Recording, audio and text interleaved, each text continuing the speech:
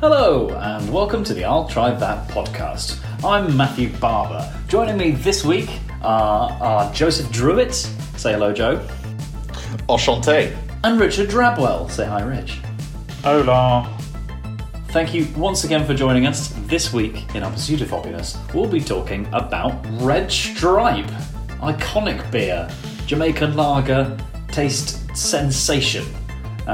Before we get into that, we have the small issue of a hot topic to cover, for which purposes I will be going over to my colleague Joe. Joe, tell us. Thank you, Matthew. This week... oh, fun. So this week, for the hot topic, I thought, given its time of recording, it's near the end of November. By the time of release, it'll be early December. I thought let's start getting into this Christmas spirit or the holidays. No, Christmas doesn't start until December. By the time the listeners will hear this, it will be December. It's very pertinent. It's just right now. Ding dong merrily. Fine. Oh, sorry. Yeah, no. I tell you what, boys. This week I have started to feel a bit festive. So, we're going to start talking about a new London Christmas beer market. All right, I can get on board with this. I know all those words, but I've never heard them used in that combination in that order before. No, well, it makes more sense if you hear who is making this. So, the team behind the London Craft Beer Festival are set to host a London Christmas beer market on the 19th and 20th of November. So it's actually just happened. It was this weekend. The time of recording. We've missed it. Bugger. Okay, that early then. Wait. We'll write them a letter and say, guys, can you put it back? Because the episode isn't coming out for another couple of weeks. So now we found out that it already has happened. I've just looked up the London Christmas beer market, and it looked really good. The photos on Instagram that were tagged in, what they were saying on Twitter. Did you say 29th of November? No, the 19th and the 20th of November. So it was Friday and Saturday, just gone. I guess the whole point of it is, we're going this time of year. Everyone's trying to do some level of Christmas-related thing, trying to do something that appeals to the holiday crowd, as we say. As we know, London becomes an epicenter, an influx of tourists, of well-wishers, of people wanting to kind of experience or get into the holiday spirit. And, especially, with all the lights that go up around Oxford Street and Leicester Square and all the different kind of craft and kind of Christmassy stalls and festivals that come up, the London Craft Beer team are really trying to tap into that market. So it was a 2-day event that was held at a Truman Brewery on Brick Lane. So they're starting off right for a beer festival, starting it off in a brewery. And they featured more than 100 100 bars and stalls. So, they invited, and this is what I'm quoting from their website here, craft beer from more than 50 of the UK's finest independent breweries, including Gypsy Hill, Tiny Rebel, and Siren Craft Brew. So it does sound like something we definitely should have gone to, if I'm quite honest. Yeah. Next year. Oh, I love Siren. It comes but once a year. It does seem like this was the first year that they've done it, so... Yeah, why didn't we go? Apparently the tickets for early birds were £15. Maybe it was a bit more on the day. But, it was a day of festive fun in London for craft beer celebration. So, yeah, definitely one for next year that we can raise awareness for and we can do some work on and go to it ourselves. Maybe we could talk to some of those companies ahead of time and see if we can do a bit of an interview or two whilst we're there. But, yeah, I mean, that sounds like fun, doesn't it? A Christmas craft beer market. Cool. I'll get my Christmas jumper out as well, actually. Yeah. Let's dust it off from last year. I do have one. Despite my reputation as a bit of a Scrooge, I have got one. Can't wait to wear my Christmas jumper. I mean, again. you guys had that aversion to me talking about a Christmas episode, a Christmas-related theme now. It was this weekend, the Christmas one. That does seem a bit premature, right? That is a bit keen. Yeah. I mean... That seems way early. I think, post-second week. Maybe from the 10th onwards of December. I mean, 10th is a little early for me. Well, you at least want it to be in the month of Christmas. You at least want it in the month of Christmas to go to a festive market. But maybe the German Christmas markets are booked out everywhere, because they are so popular in London and most cities, aren't they? Do you know? Yeah, don't get me started though, because I've got a little bit of a reputation as a Scrooge, right? And someone last year was talking to me about. So you said it was like it was like the 5 days before Christmas Day, so it was about the 20th, and someone goes, "Well, come on, man, this is the 5th day of Christmas." No, it isn't. Christmas Day is the first day of Christmas, and it goes on for 12 days after that. That's why you take your decorations down on the 12th night. Don't. I'm gonna go on a whole getting Christmas right tangent. Sorry, everyone.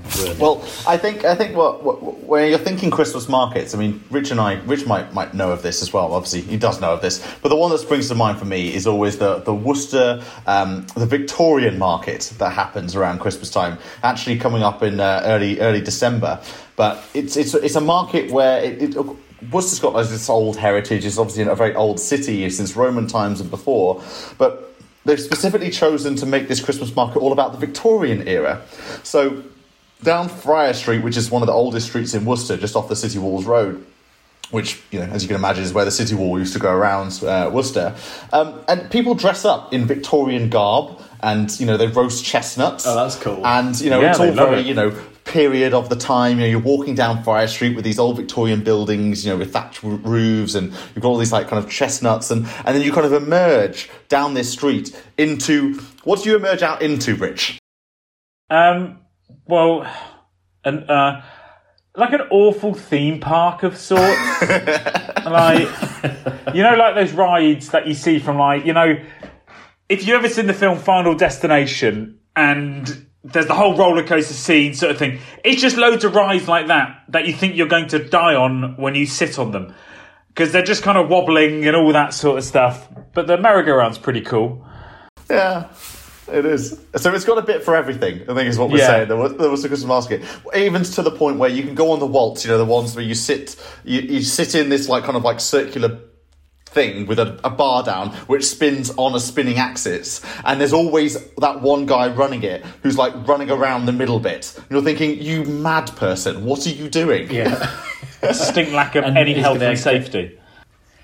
He's going to get turned into pate one day, isn't he? But I like that it's a Victorian market in Worcester, though, because that's how most of us most of our traditions and ideas about Christmas came about from stories written by Dickens, didn't they?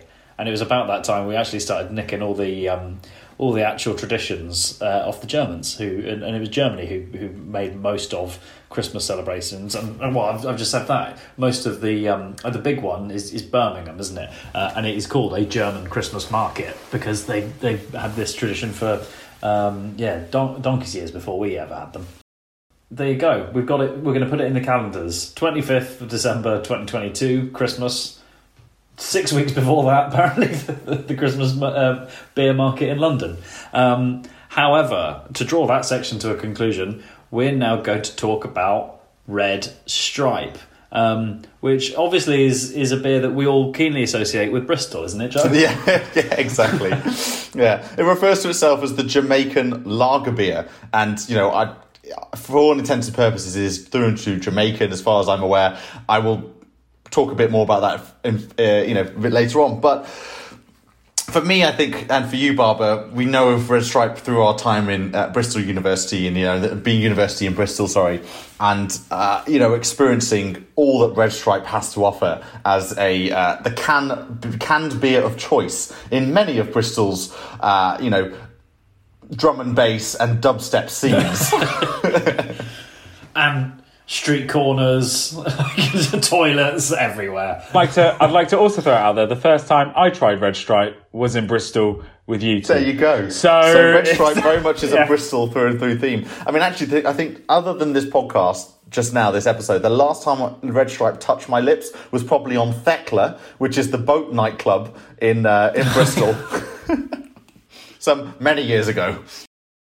Once upon a time, pre-smoking ban used to smell of smoke all the time. Now it just smells of wee. I think there's a problem with the plumbing. I was thinking first time I tried this was when we went to go and see our old school friend Dom's band Peace. Was it the local swimming pool?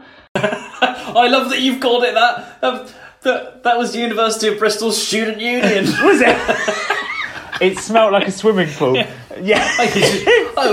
We're in some hellhole.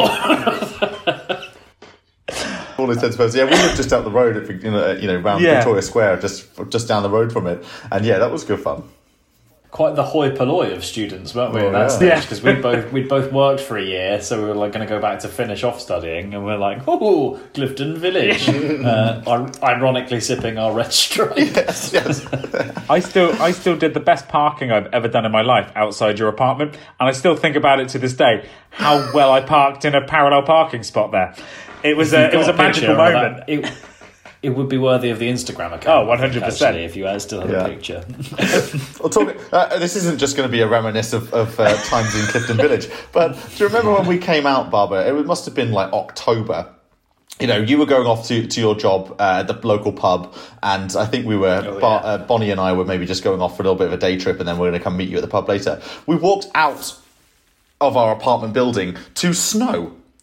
It was all snowy. And it was all snowy, and it was like a winter wonderland. And we're thinking, hang on, this is early October, what's going on? And lo and behold, there was a film crew that had been set up and had turned our streets into a winter wonderland, unbeknownst to us. So we just thought we were just having an early winter time.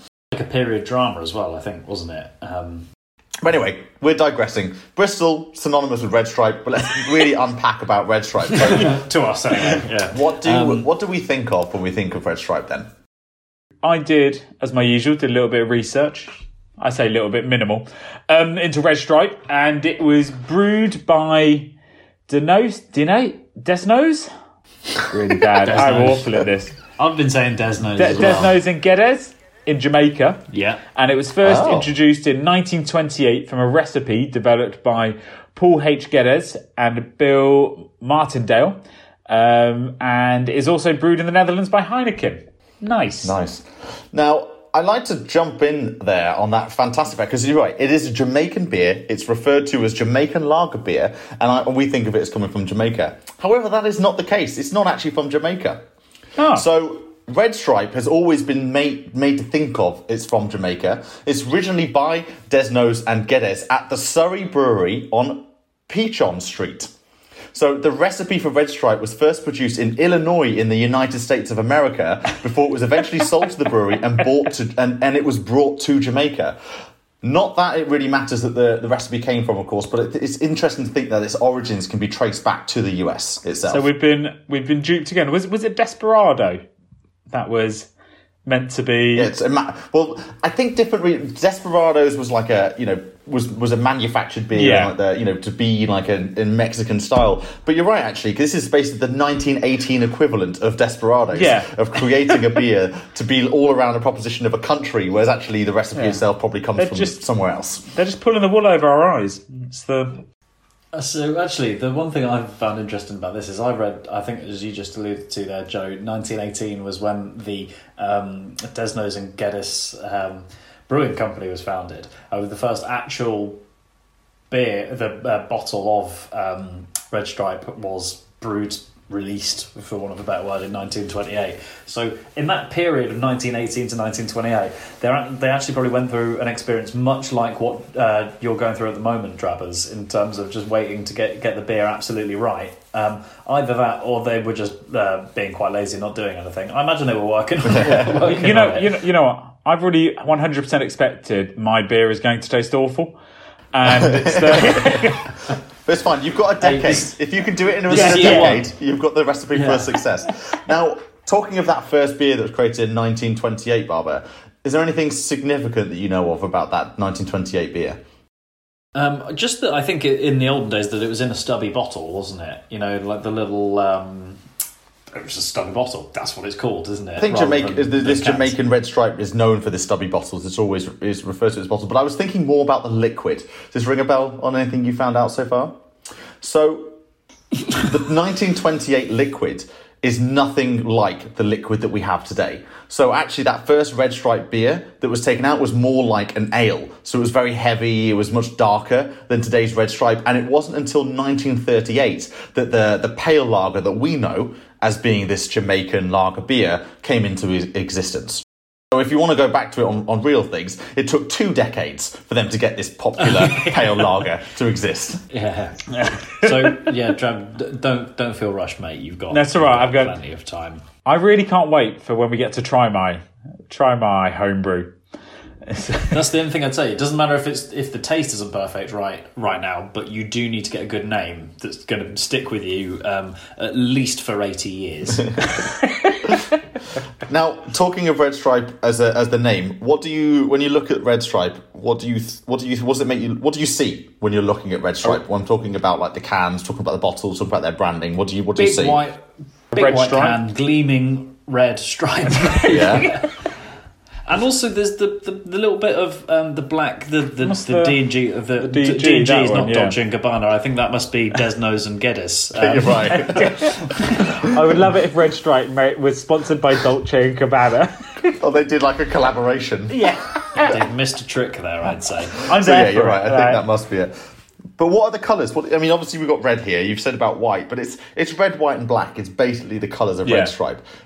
They use black type on a white background with red, using those accent colours. It's very minimal, isn't it? As a brand goes, Uncomplicated, I would describe it as, uncomplicated. I love that word. Compared to some of the other cans we've had, and if you think back to like Tiny Rebel and Siren and all of that sort of stuff, their cans are just heavily. This is minimal to nothing. It's great. I really like it. We should have more minimal cans. It's great. It is also, and because it's simple and it's got to be close to what they had originally in that 1928 beer that first came out, that pale ale that they were first created, or was it 38 when the pale ale actually came to existence. But it's really standout. The fact that it is this big white label on either the cans or the bottles with this red stripe coming through. I mean, you know it from a mile away. If someone's drinking this and you can kind of see a bit of it in the distance, you know what they're drinking. Oh, yeah. Especially also because, as Barbara said, those stubby bottles that it comes in is synonymous with this brand. What I really enjoy when doing research to this, and you know how they beers and stuff will sponsor sporting teams and everything like that, and all the things along those lines. First thing, can you guys name me the greatest sporting film ever made? It's not that good, mate. Mate, it's not that good. What are you talking about? What are you talking about? Get out It's right quite now. possibly the greatest. It's not that good. It is. Yeah, I know. It was a classic. We were all there at the time when we were kids. We think it's funny. It's maybe a little bit It was funny. created by Disney, let's not forget, as well. Yeah. Oh, I didn't know that. It's a real shame. John Candy has obviously since passed away, and he was a bit of an icon.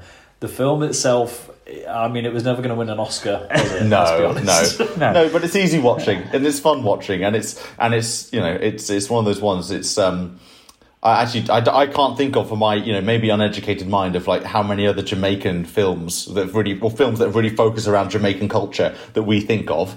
I don't know any other films that have done that, but yeah, Cool Runnings is what you're referring to. Cool Runnings, but what I like, in fact, even more, that there was a Jamaican bobsled team in real life, which I think is based on true facts, Barbara. Based on we love true facts, yeah. true underdog story.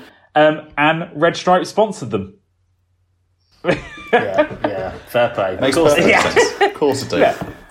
Look, could you imagine the marketing team of Red Stripe hearing that there was going to be a Jamaican bobsleigh team in real life? They're like, hold up, easy win. Well, that's it. A Jamaican bobsled team. They were in America, weren't they? That's where they were going to be competing. That's where it was, and so the kind of obviously Jamaica, it was ex-British colony. They've got independence years ago, but it's got very close. It's in the Caribbean, so it was very close to America. It's actually one of the only places in the Caribbean where Americans can come to a country that's not owned by them or have real strong influence by them on their driving licenses. So you don't even need a passport to get into Jamaica if you're American. But I digress, because they have very close ties, Jamaica, to the US. And of course, a natural next step for Jamaica, a Jamaican-based company, was to sell their beer into another huge market like the States. However, the first time they ever tried to export Red Stripe into the US was in 1985, but these marketers got it completely wrong.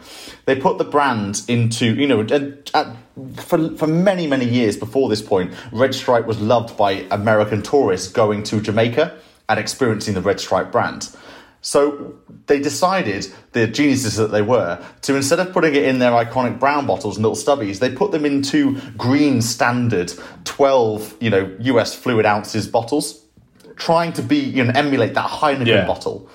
So oh no, I mean, it just massively backfired. Americans were like, "What on earth is this? It's not the Red Stripe that I know when I go to Jamaica, and it's trying to emulate something else." So people are really put off by the fact that it wasn't in its distinctive brown bottles. That tells you about the impact of having the packaging right, doesn't it? I suppose. But it took the marketers 20 years to change it. So in the US, it was awfully sold and didn't do well at all. It took them 20 years until it got to 2005, where Red Stripe became, beer export volume exceeded the domestic volume and consumption for the first ever time. I liked... Look up the word stubborn in the dictionary. I like to think they're all sitting in the marketing room going, we just don't get it. It's just not selling. We have no clue why. It sells really well here, but not over there. It will. It will. Just persevere with it. Yeah. Have you asked consumers why they don't like this? No, I wouldn't ask them. Yeah. They don't know what they want. They wouldn't know. I know better. I'm a marketer. Yeah. I'm very pleased to say that most modern marketing techniques and tools have very much changed that mindset. Well, we ought to maybe talk about the taste a little bit, though. No. I'm afraid I'm... Who are you? That's it, stubborn marketing. I am not sampling it from the iconic little stubby brown bottle. I have got it in can form, and a pint can, obviously to appeal to the UK-based consumers. But what a pleasant, easy-going, sessionable beer, I would say.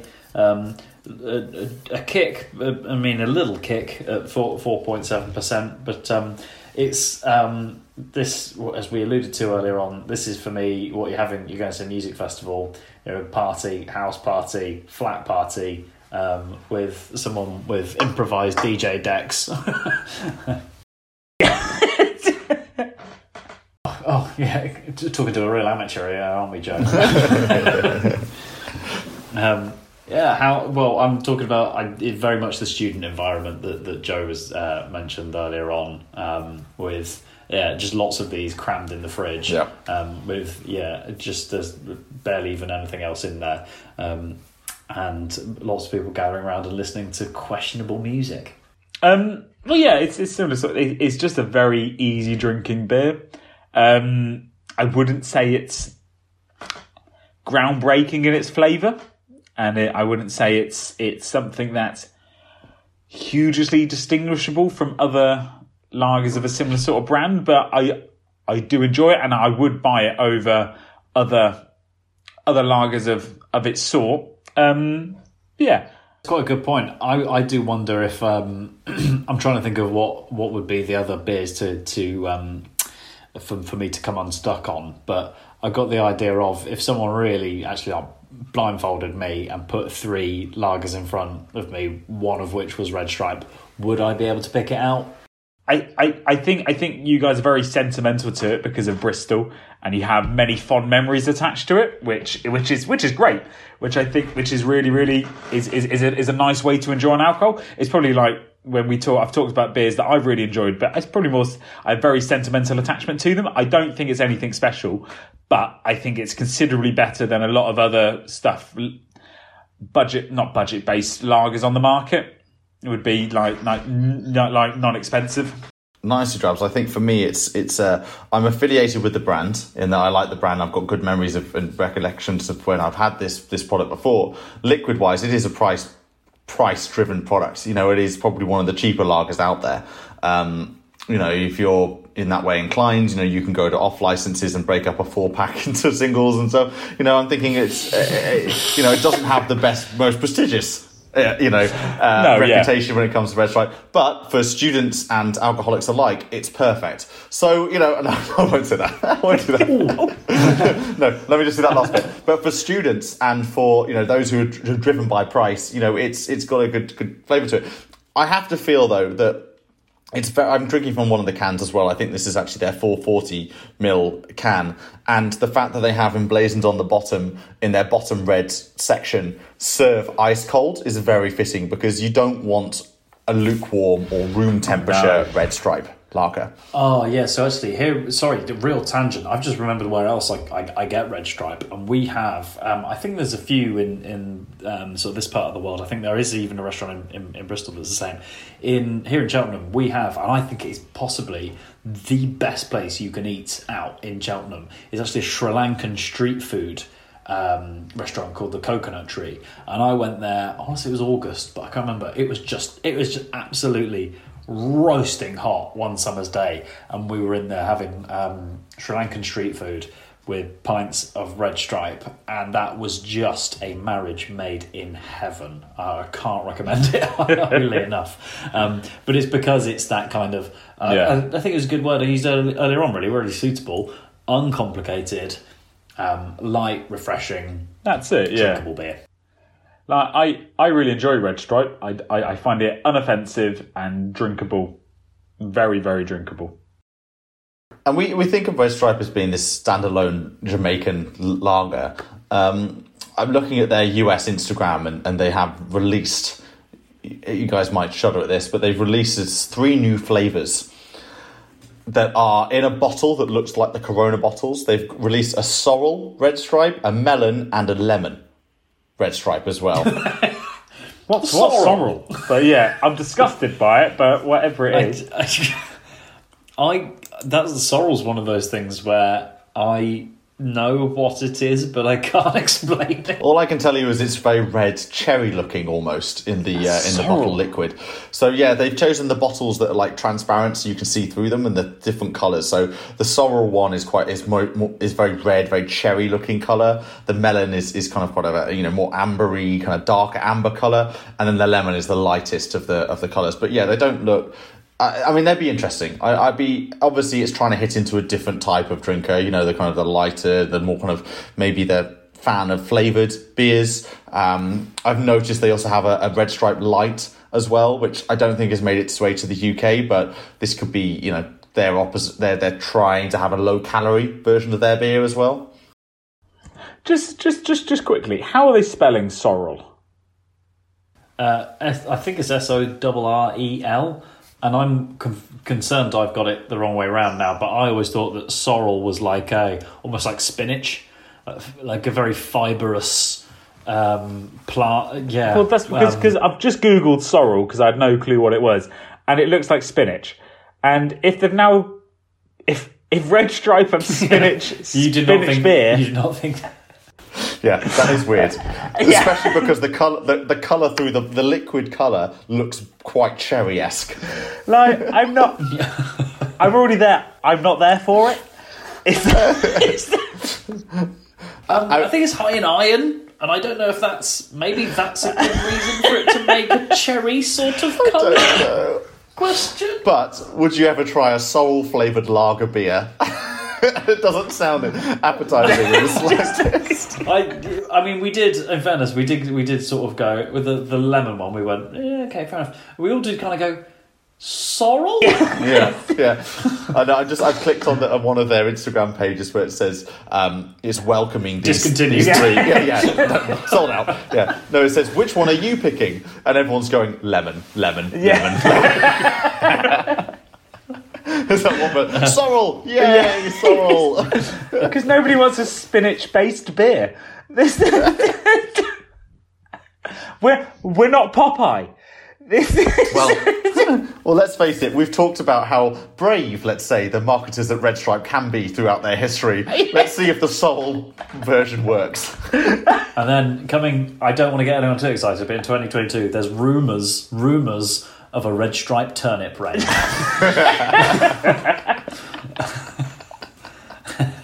That's the one I think potentially less palatable than sorrel.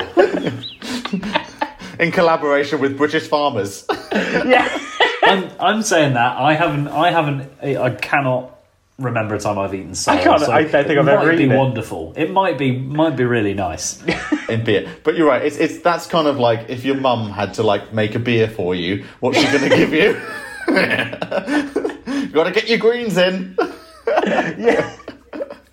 No, once was it a sorrel beer a day keeps the doctor away? There you go, exactly. So talking of Instagram, Red Stripe on Instagram have 50k followers, and on Twitter they have all from Bristol. All from Bristol. No, it's quite big in the US, and obviously it's the national drink of Jamaica. It actually is sold and enjoyed in Jamaica quite substantially. So 2005 was the first time where the US market outsold the Jamaican market for consumption of Red Stripe. So this is a big deal. This beer is a big deal in Jamaica.